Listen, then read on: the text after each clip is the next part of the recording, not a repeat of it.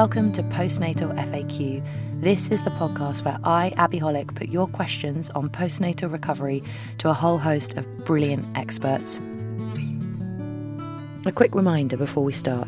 Just as we and our babies are all different, so are our situations.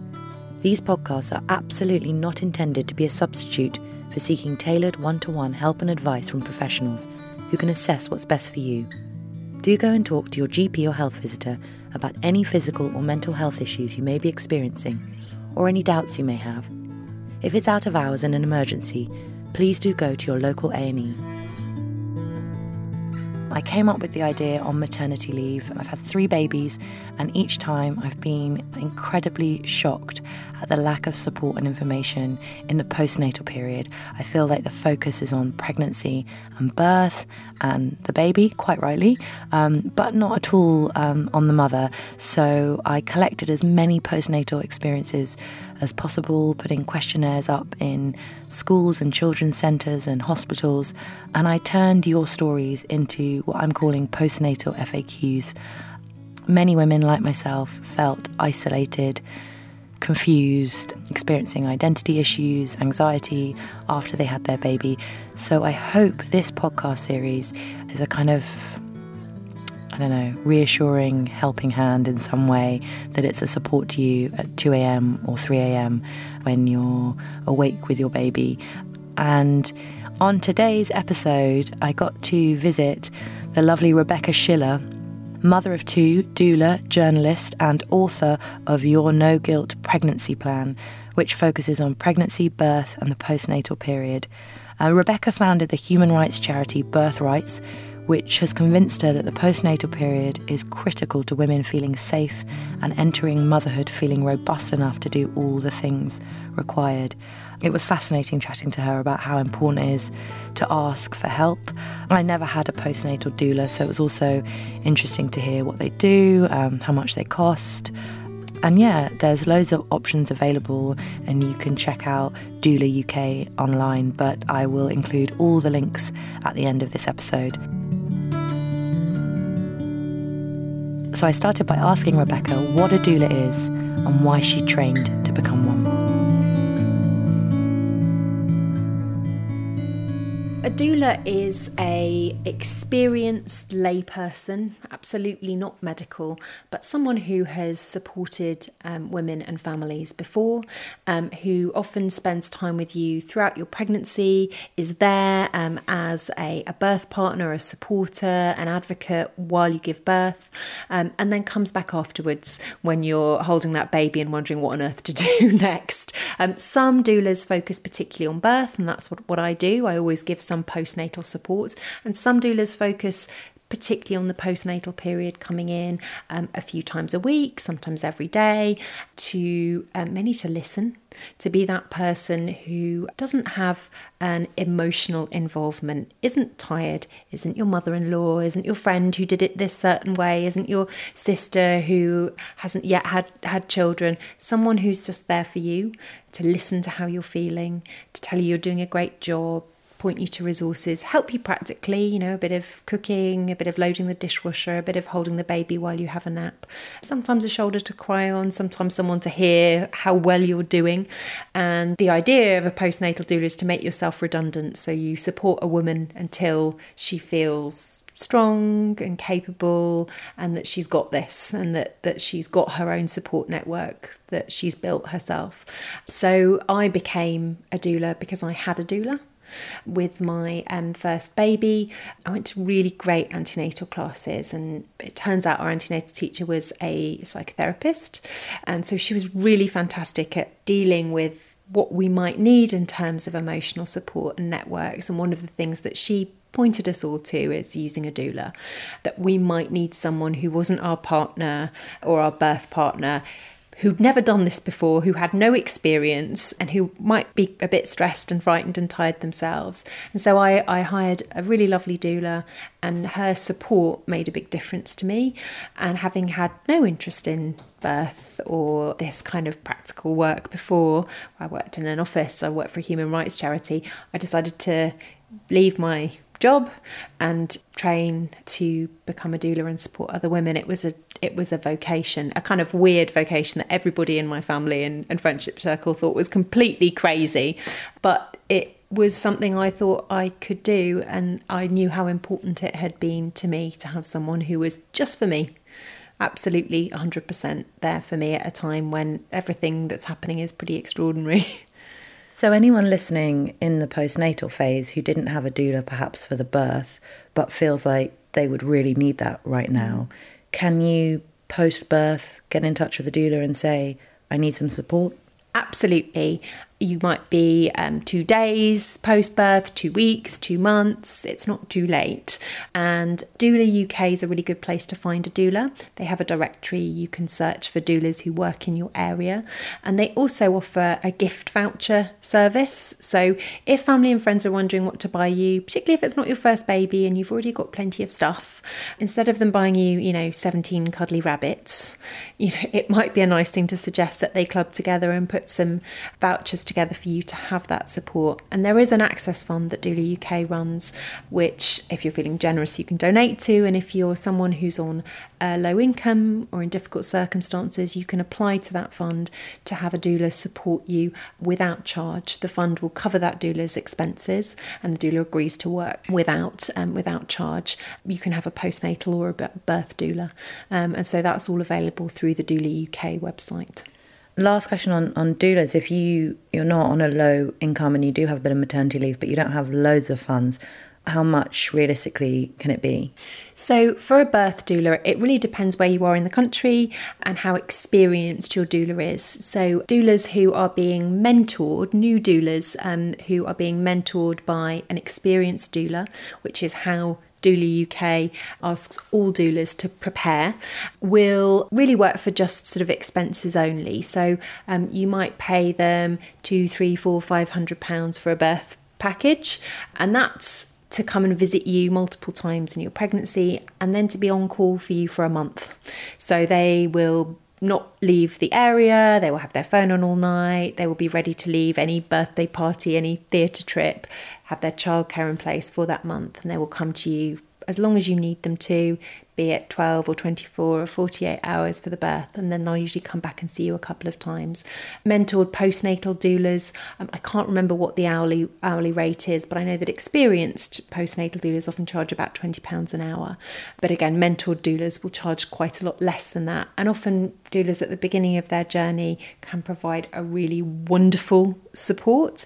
And if they have questions, if they need support, they have in the background a really experienced doula supporting them. So that's a great way of having that doula support without paying the higher prices of a really experienced doula.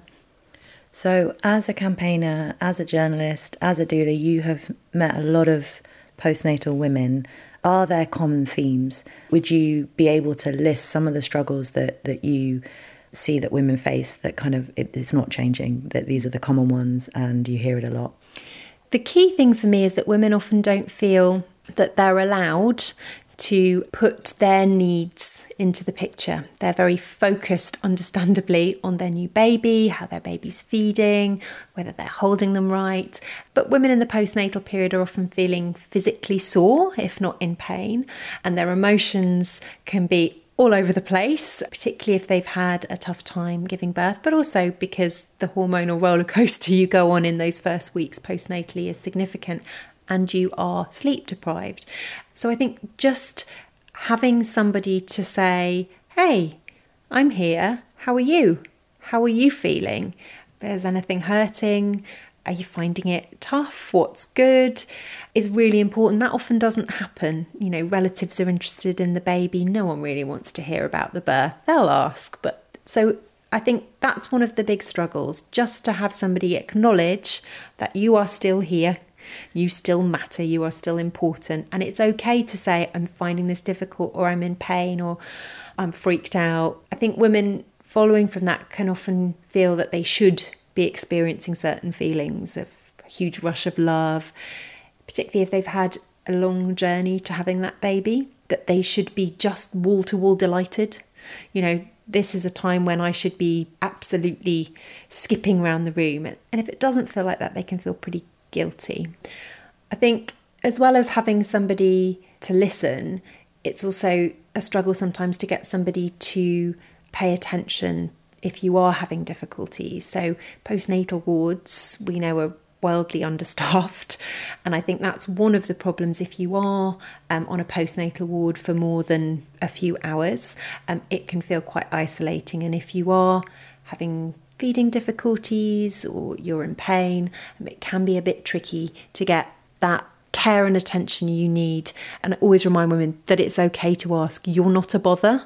That ward should be appropriately staffed. It is okay to ask for help. It's okay to press that bell if you need support. The midwives are desperate to provide it. They just need a bit more time and resources themselves. We know breastfeeding support is patchy, and so women who are planning to breastfeed, one of the things I really encourage them to do is find out some resources in advance so that you have someone you can ring. You know where the drop-in groups are. You don't want to be researching things when you have a 5-day-old baby. Do the research beforehand, because there are places there that are there to support you. There's a whole range of completely free breastfeeding support services, helplines, often staffed by really nice people trained in listening who'll have a good chat about how you're feeling as well. But you want to know how to access those beforehand. So in pregnancy, do that little bit of research. And I think it's not often common for us to talk honestly about our postnatal experiences. And so I think that can be one of the sort of key problems that women find, is that they don't feel able to talk about their feelings. I think even knowing that hard days will come in really great experiences, and really great days will come in really difficult experiences, and that those things are all on the spectrum of normal. So finding people that you can talk to about it, finding a postnatal group, finding a friend who's a good listener, finding people with babies a similar age who aren't competitive, and finding a way that you can share honestly what's happening, the good stuff, the bad stuff, the stuff in the middle that's really quite dull. It's important to talk about that. And I think that is a challenge in the postnatal period, when we can feel a little bit isolated, a bit stuck in our homes, particularly if we have a partner who's returning to work. And on your first point, to have someone to take the time to say, how are you? Not how's the baby feeding? How's the baby's weight? How are you? Even very recently, I was asked, after I had each of my babies, I was asked, do you think you have postnatal depression? Which is a very different question to how are you? Because the answer for me personally was no, I don't think I have postnatal depression. But that didn't mean I didn't need to be asked, how are you? And it didn't mean I wasn't feeling really low or like I couldn't cope some days. How are you can get forgotten, and it's such a simple question. Well, how are you puts the attention onto you. And, the culture around motherhood is about self-sacrifice, and we often disappear. You become, how's mum doing? How's mum doing today?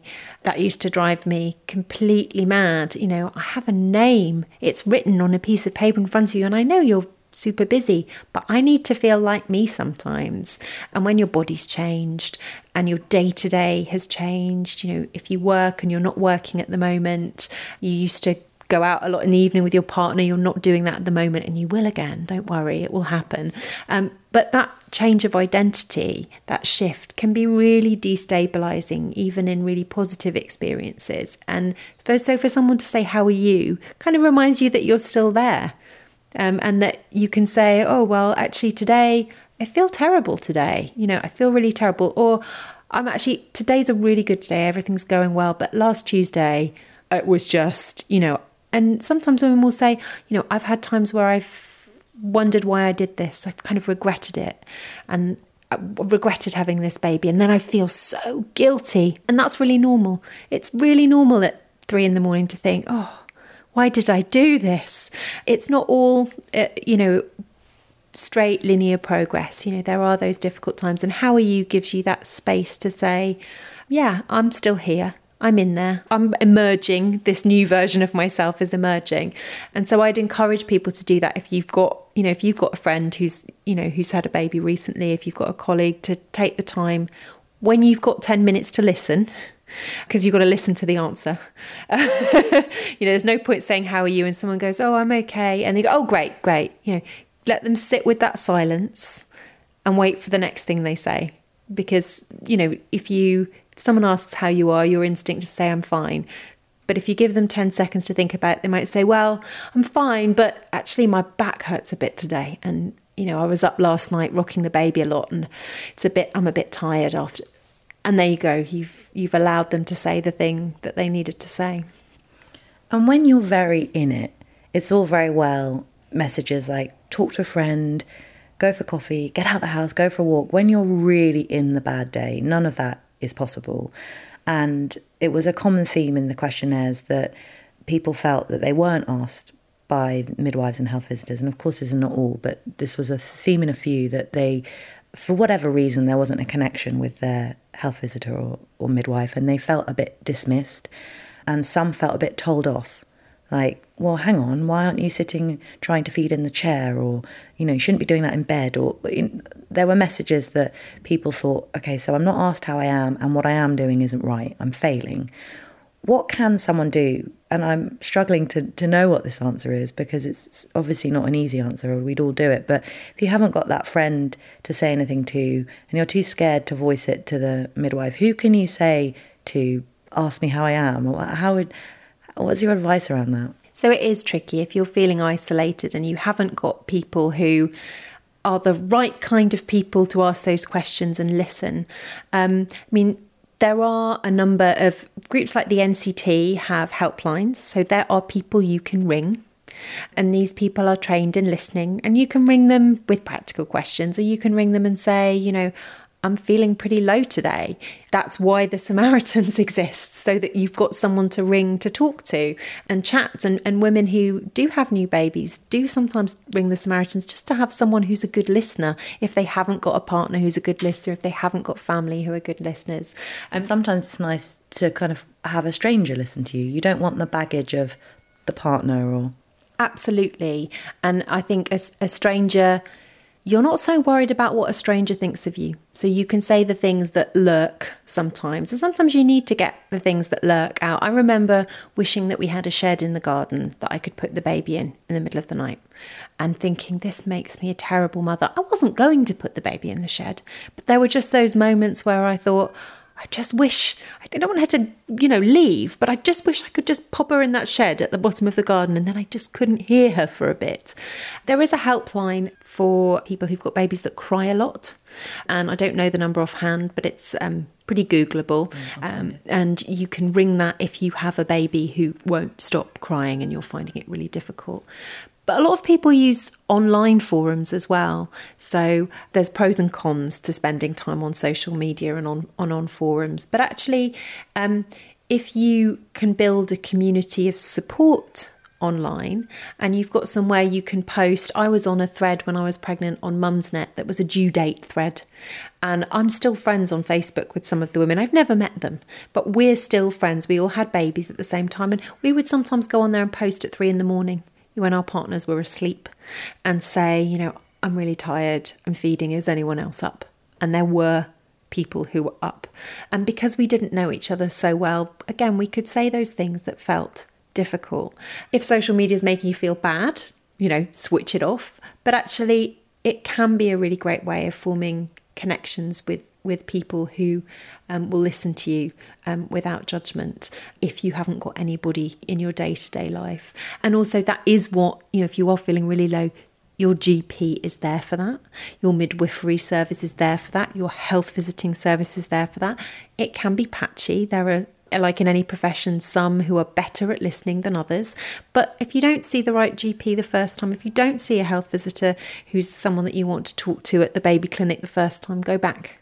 Wait till you meet someone who listens to you and addresses what you're feeling, because that is their job. They are there to look after you, not just your baby. And it's important to remember that. So it's almost like we all need to inject ourselves with that confidence of you have a right to speak for yourself. You do matter. Even the mother is geared to thinking, no, the baby is the priority. It is hard to see yourself in this picture. It's very difficult. And I think if it's difficult for me, and I'm used to advocating for myself, I'm used to speaking, I'm quite good at arguing, but I have found it difficult to advocate for myself in healthcare settings. It's not a setting that often makes you feel powerful. You're in someone else's territory.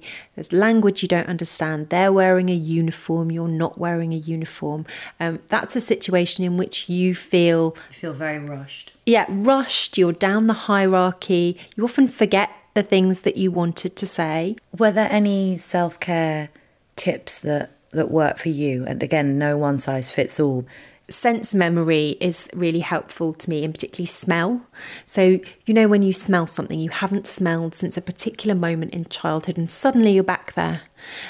Smell is so evocative. So when I have done relaxation, whether it's listening to a kind of hypnotherapy track or just listening to some calming music and doing breathing, and I did that in pregnancy to prepare for birth, and I always burnt the same oil, a kind of mixture of lavender and rose geranium.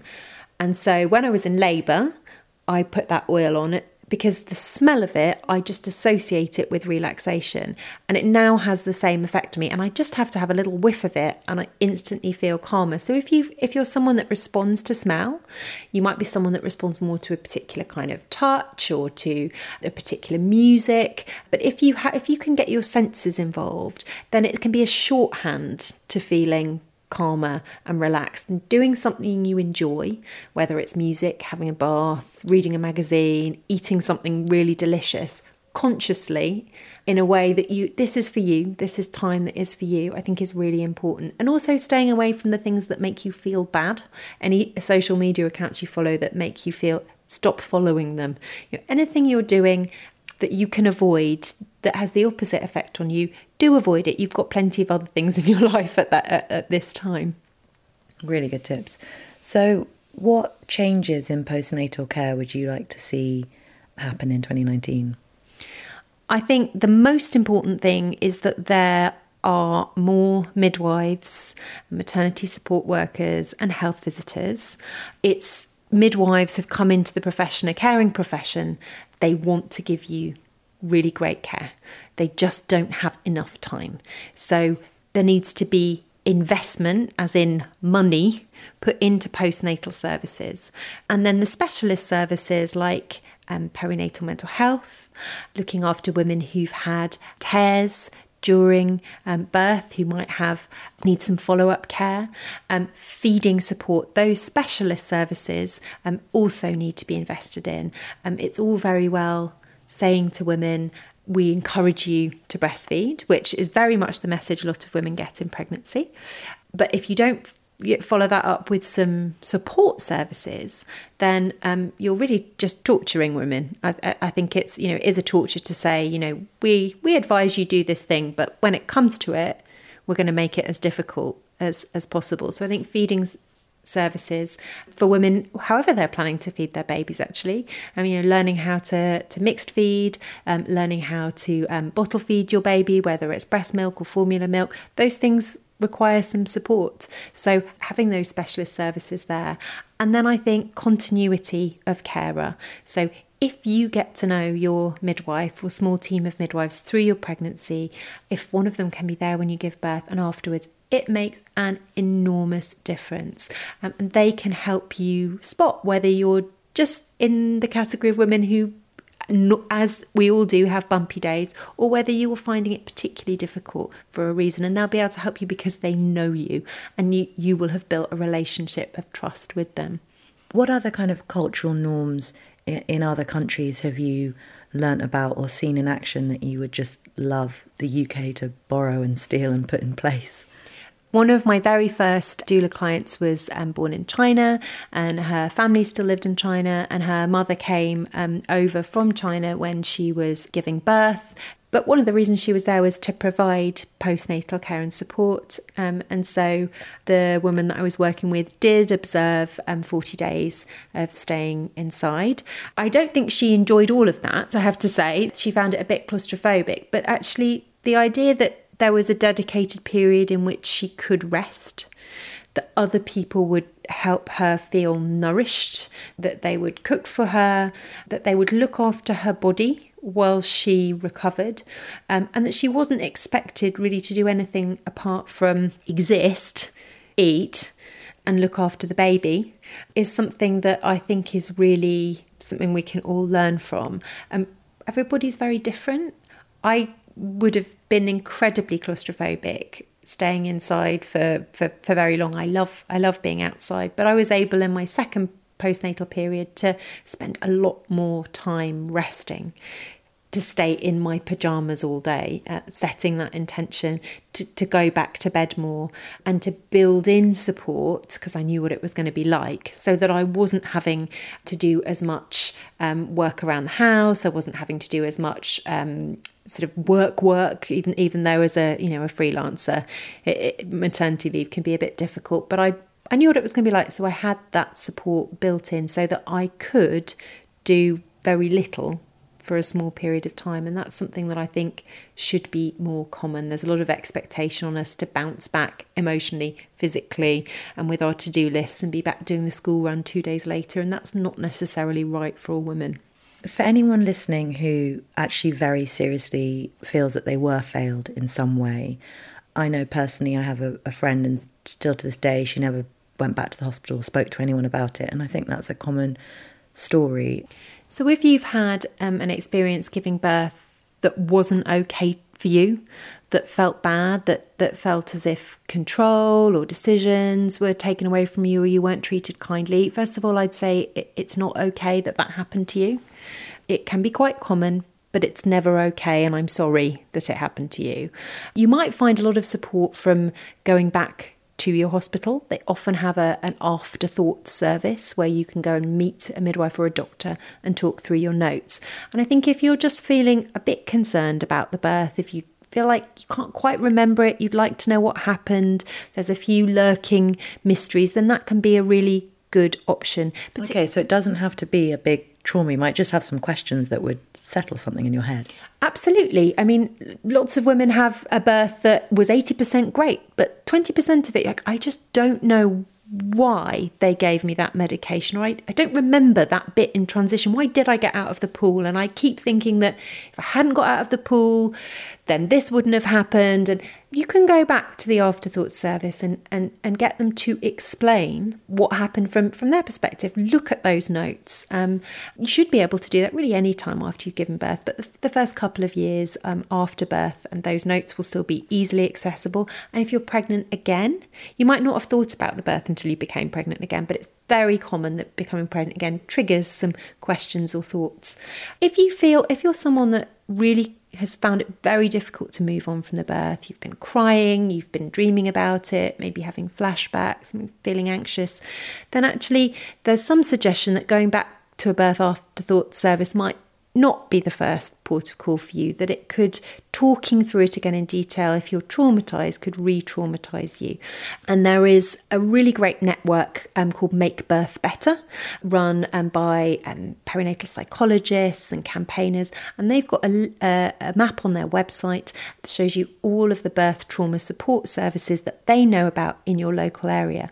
And it may be that if you see your GP, you might be able to access some professional support through the NHS. And if you're unable to, there are lots of private services available, because if you're having symptoms that are really distracting you, making your life difficult, then it might be best to see someone who's trained and expert in birth trauma rather than talking through those notes as a first port of call. And finally, if you want to make a complaint, some people want to complain. If something has happened to you and you think, I don't want that to happen to anybody else, then Birthrights, the human rights charity that I helped found, has a fact sheet on our website specifically about how to make a complaint that talks you through that process. You might decide you just want to give some feedback, and you might decide you want to make a formal complaint. And there's information and advice about how you can do that on the website. A lot of people mentioned, why did no one tell me this? I think I would have coped much better if my antenatal classes, some of this had been mentioned, or my friends had discussed that I would have to sometimes breastfeed every hour and the sleep deprivation. that women are still feeling unprepared. There is a bit of a culture of secrecy around this. What should we all be saying? Because we don't want to scare our friends and our neighbours and our sisters, but also the expectation thing is out of whack. It's a very difficult balancing act. I spent the last couple of years working out what to put. I wrote a pregnancy guide called Your No Guilt Pregnancy Plan. And one of the things I wanted to do in that was ensure that women are well prepared for the realities of pregnancy, birth and afterwards. But there is a balance between giving a full, complete picture of everything that could possibly happen to you and not terrifying women. So actually lots of women have very positive experiences and lots of women have experiences that are in the middle. Some women have really difficult experiences, but most of us have a blend. So I think we absolutely should treat women like adults and we should offer them a range of stories. So I think it's really good to share your experiences in a non-sensational way. But if you're someone that had a really, really, really difficult experience, then you might want to make sure that your other friend who had a really great birth tells their story too. I think once we normalise the vast array of experiences in birth, that's really important. Another thing is that often pregnant women aren't, you can tell them about what it's like, but they can't take that in. It's very difficult to imagine what it's like having a baby until you have had a baby. So you can say you'll be up every hour, you can talk about consuming love, you can talk about guilt, you can talk about fear, but it's a big experience. So I would suggest that if you want to help somebody feel prepared, what you do is you make sure they know where to get that support. They know you're there for them. You do some practical things to help them, and you be that person who asks, "How are you?" And when they say, "Oh, I'm not that great actually," then you can remind them, "Well, do you remember I said it might be like this and I had this experience and I found this really helpful?" Be there for them at the time, because you can't imagine it until you're in it. And if you're the person that shows up with, a curry to be heated in one hand, makes them a cup of tea and listens to them, that can be transformative.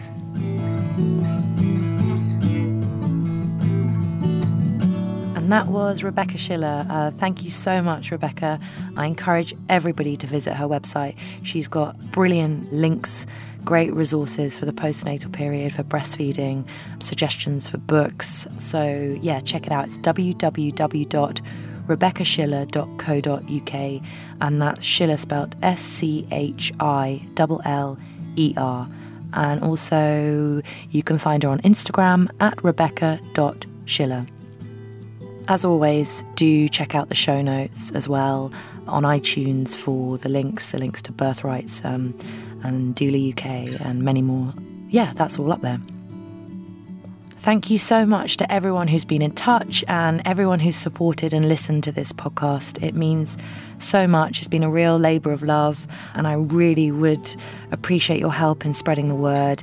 Tell any of your mates about to have a baby, or people who've had a baby in the last year or few years, and encourage everyone to subscribe, rate and review. And to all those people who have already done that, a sincere thank you to each and every one of you. It's really helped. And I hope anyone struggling in the postnatal period, that this series has made you feel a little less alone and normalised many of the common issues that so many of us experience when you just had a baby. Yeah, so this season I met a psychologist, yoga teacher, osteopath, doula, but there are many, many more questions and more people to talk to. These 6 episodes just scratch the surface, so please get in touch with more suggestions of experts and more FAQs. The website's www.postnatalfaq.com. Tell me your story, tell me who you want to hear in future series, and also any suggestions for sponsorship or funding. We're looking for sponsorship to fund the next season, so do get in touch with any ideas. You can also follow me on Twitter at AbbyHolic. This is the last episode of this season. We hope to be back soon. If you missed any of the other episodes, do revisit them, check them out. And finally, a little disclaimer. If you are struggling with any mental or physical issue post-birth, please, like all the experts I interviewed have said, they all really stressed to go back to your doctor, your midwife, your health visitor, see your GP and tell them face to face what you're going through. And thank you all very much for listening. Postnatal FAQ was produced and created by me, Abby Hollick, with music by Ian Kellett, mixed by Mike Halley, additional research by Leanne Nichol, web support by Daniel Benalil, and social media by Rosie Stouffer. It is a Square Dog Media production.